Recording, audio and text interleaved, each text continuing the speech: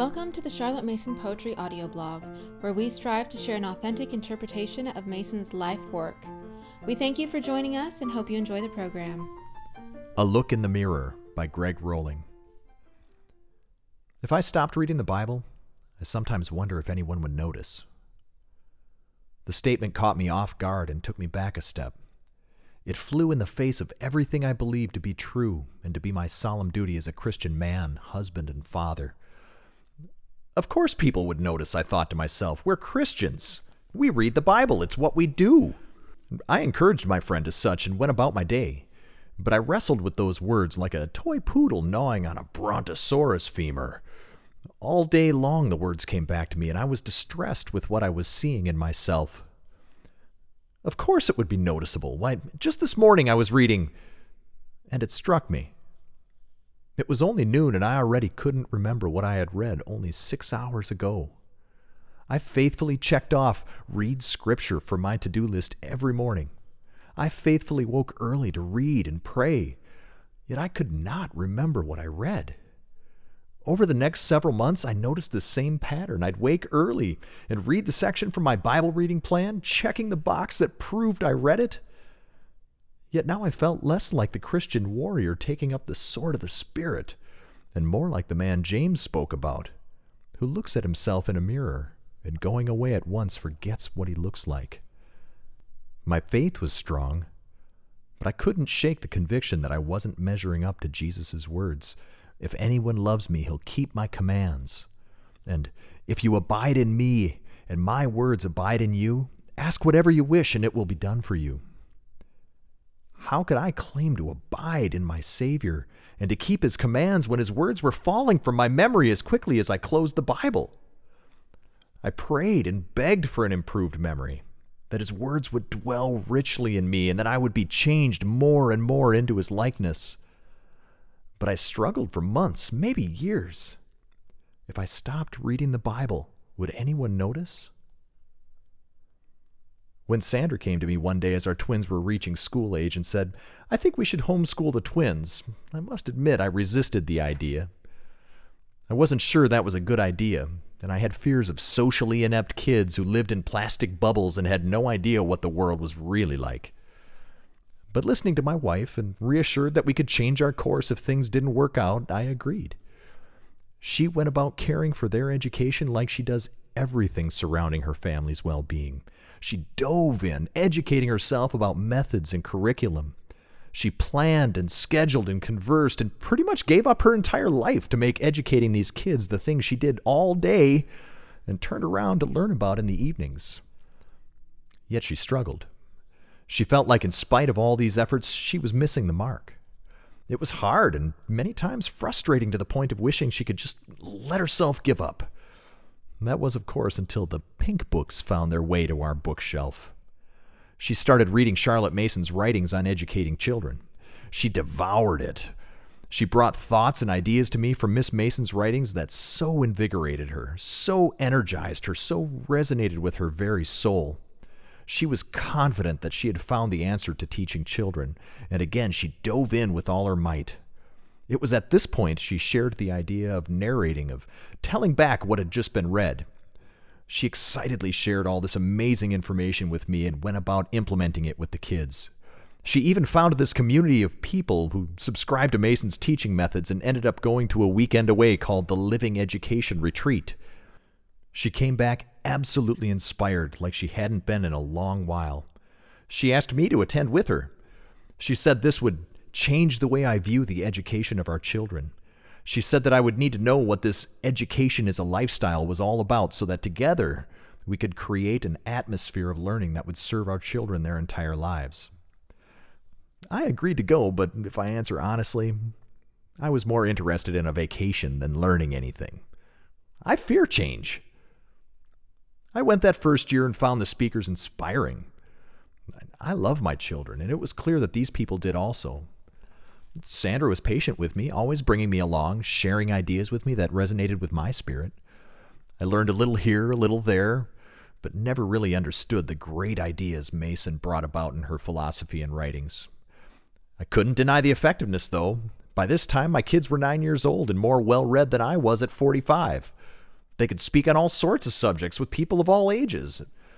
Sandra went about presenting the feast of great ideas before them, and they responded just like Charlotte said they would. I kept going back to the LER, and I think I've been there 5 years running now. I made some good friends. I felt a kinship in that special kind of crazy we all seemed to share. I had learned quite a bit about Charlotte's philosophy and could recognize the important terms in conversation like narrate or I am, I can, I ought, I will. As I listened to the conversazione, I felt like I was getting it. But inside, I felt like an imposter. I really liked the idea of being a Charlotte Mason dad. I gave great lip service to the importance of reading living books and experiencing the out of doors. I was proud of the work Sandra had accomplished with their education, and as I felt somewhat boastful on our way to the LER, I found myself feeling more so convicted. I said I believed all this Mason stuff, but I wasn't really helping to foster the atmosphere. In fact, where twaddle entered our home, it was likely attached to me or my allowing of it.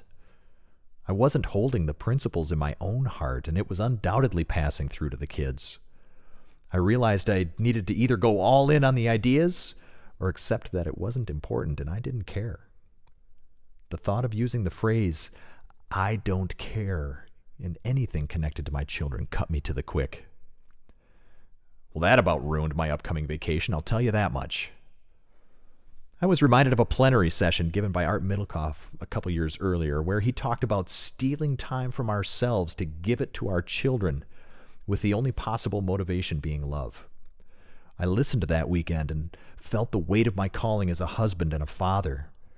I decided that I wanted the relationship with my children that I saw these other guys having, and I was willing to steal the me time to really dig in and give them what they needed most. I was feeling pretty good about that decision. I felt like things were really going better. Then Art posed a most terrifying challenge. The ideal challenge, in fact. He said that he was going to start a book study of Charlotte Mason's 6-volume series on education for guys only. He said that Charlotte recommended that all teachers should read her 6 volumes every 2 years, and that was exactly what we were going to do. Read all 6 volumes in 2 years. But he also said, don't agree to do this unless you're going to commit. You're not allowed to drop out once we get going, so don't enter in lightly. I could feel Sandra's gaze encouraging me to take part in this challenge. After 17 years of marriage, I could tell what she was thinking without even looking at her. But this was a huge commitment, and I felt like I'd be letting everyone down if I couldn't complete it.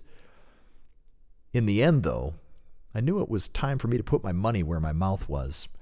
And on the last day of the retreat, I told Art I'd join the Ideal Challenge.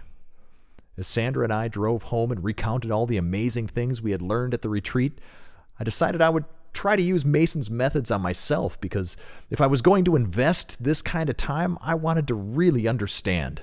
I wanted to know. I thought I'd put Charlotte Mason to the test. As we went through the Ideal Challenge, I read these words in the preface to Toward a Philosophy of Education. As knowledge is not assimilated until it is reproduced, children should tell back after a single reading or hearing, or should write on some part of what they have read.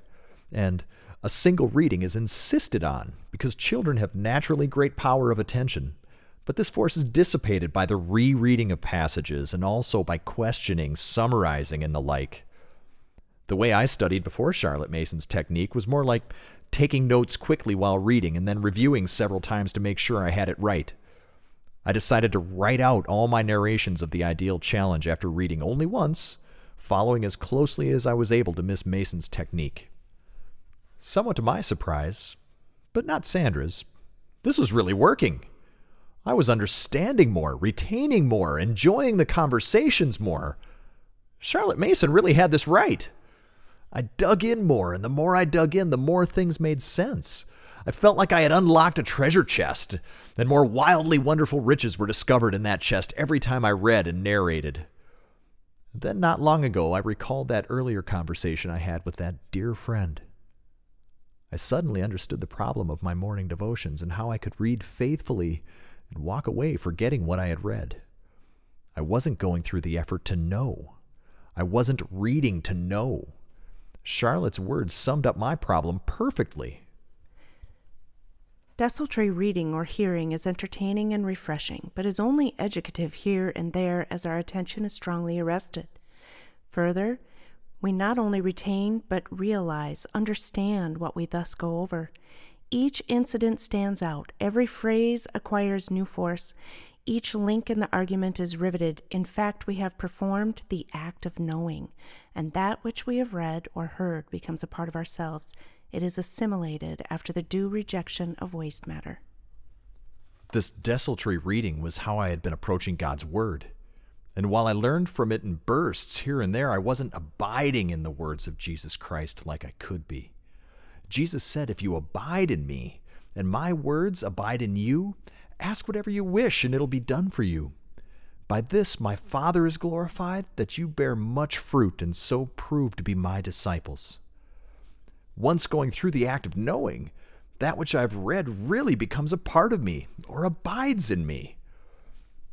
I began narrating the Scriptures in the morning as part of my daily devotion. I read a passage of Scripture with intent and focus as if this was the only time in my life I was going to hear it. I close my Bible, set it aside, and pick up my pen. I recount the passage with as much detail as I'm able to muster, but I don't get hung up on whether or not I remember everything word for word, although often I do after about a year of practice. And just recently I added my own twist to the process. After I narrate in cursive handwriting the Bible passage I just read, I meditate over the Word and print the thoughts and instruction that come from the Holy Spirit to me. The Word of God is coming alive to me. Charlotte said, All the acts of generalization, analysis, comparison, judgment, and so on, the mind performs for itself in the act of knowing.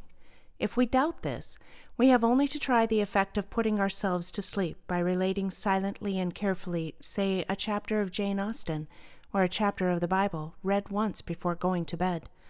The degree of insight, the visualization that comes with this sort of mental exercise is surprising. The degree of insight, the visualization that comes with this sort of mental exercise is surprising is quite possibly the greatest understatement of Charlotte's work I've experienced. The Spirit takes the Word and teaches me directly and daily. Not a day goes by that I'm not amazed in what God has to tell me through His Word and the enlightening of the Spirit. At least not on days when I really go through the act of knowing and don't take shortcuts, that is. Don't judge me, I'm new to this. And what's greater is recalling what I read so much more as I go through the day. Just like Jesus promised, when His Word is hidden in our hearts, we're less likely to sin against Him. His joy is in me, and people ask me questions like, "Not much seems to get you down. What's up with you anyway?" In other words, I'm more often proving myself to be one of His disciples because His Word dwells in me. Finally, I feel like I'm no longer always learning and never knowing. I also saw that my greatest educational desire for my children isn't that they be brilliant naturalists or be able to quote Shakespeare for their grandparents, although that is really, really cool. It's that they would come to a life-giving relationship with our Lord Jesus Christ. This is why I loved so much when I read Charlotte's words that the knowledge of God is the principal knowledge, and no teaching of the Bible which does not further that knowledge is of religious value. When I read to know, and I help create that atmosphere in our home where we all read to know, and we're reading God's very words, which are the principal knowledge, I can step out of the way and let the Holy Spirit do the teaching and the saving. About the author.